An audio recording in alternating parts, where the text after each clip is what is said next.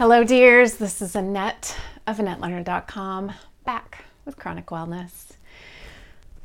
I was thinking about the fact that ascended masters often use death meditations as a tool toward gaining enlightenment. And if that is a path toward ascending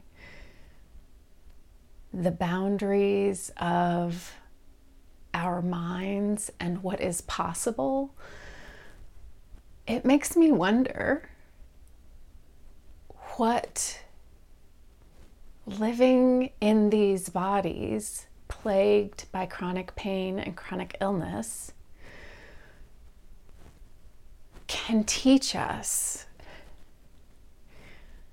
when we open ourselves to seeing them as a tool for instruction.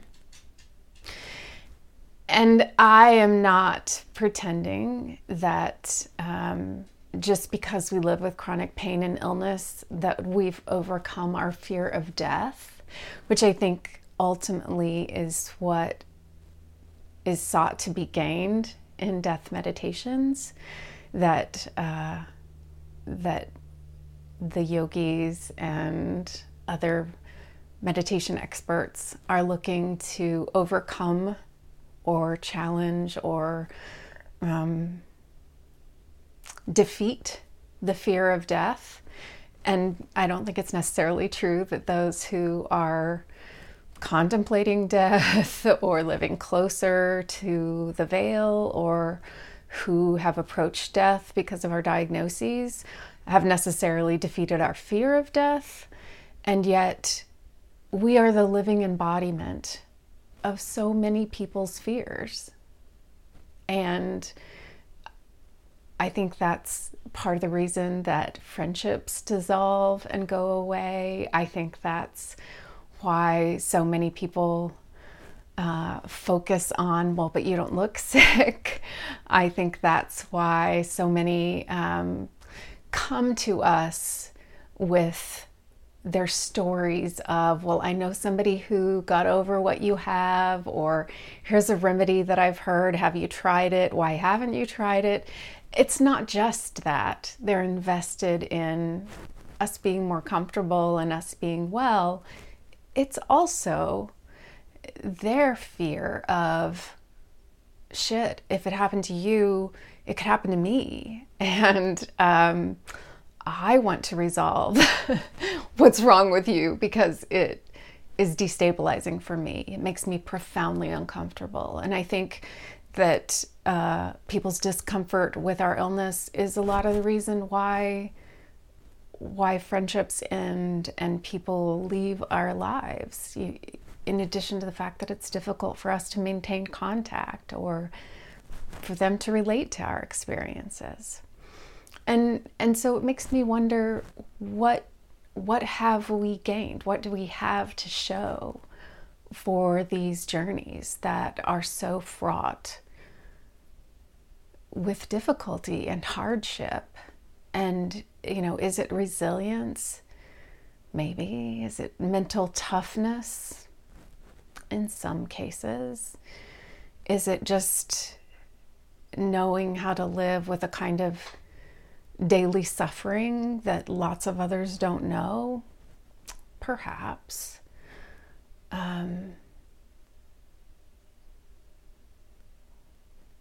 And I just, this isn't one where I have answers or where I'm coming to you saying, this is the outgrowth of living with chronic pain and chronic illness. This is one where I'm saying, I wonder.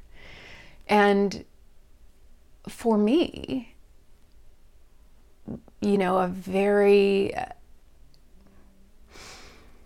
intentional contemplative practice has been an outgrowth of chronic illness, a very focused kind of practice on visualization.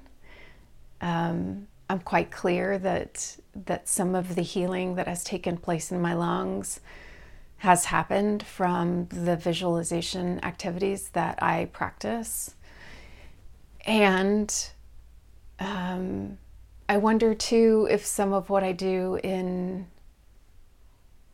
my mental activities is also just escapism, just trying to find a way out of my bodily prison. At one point, I bought an audiobook course on, what's it called? Astral projection.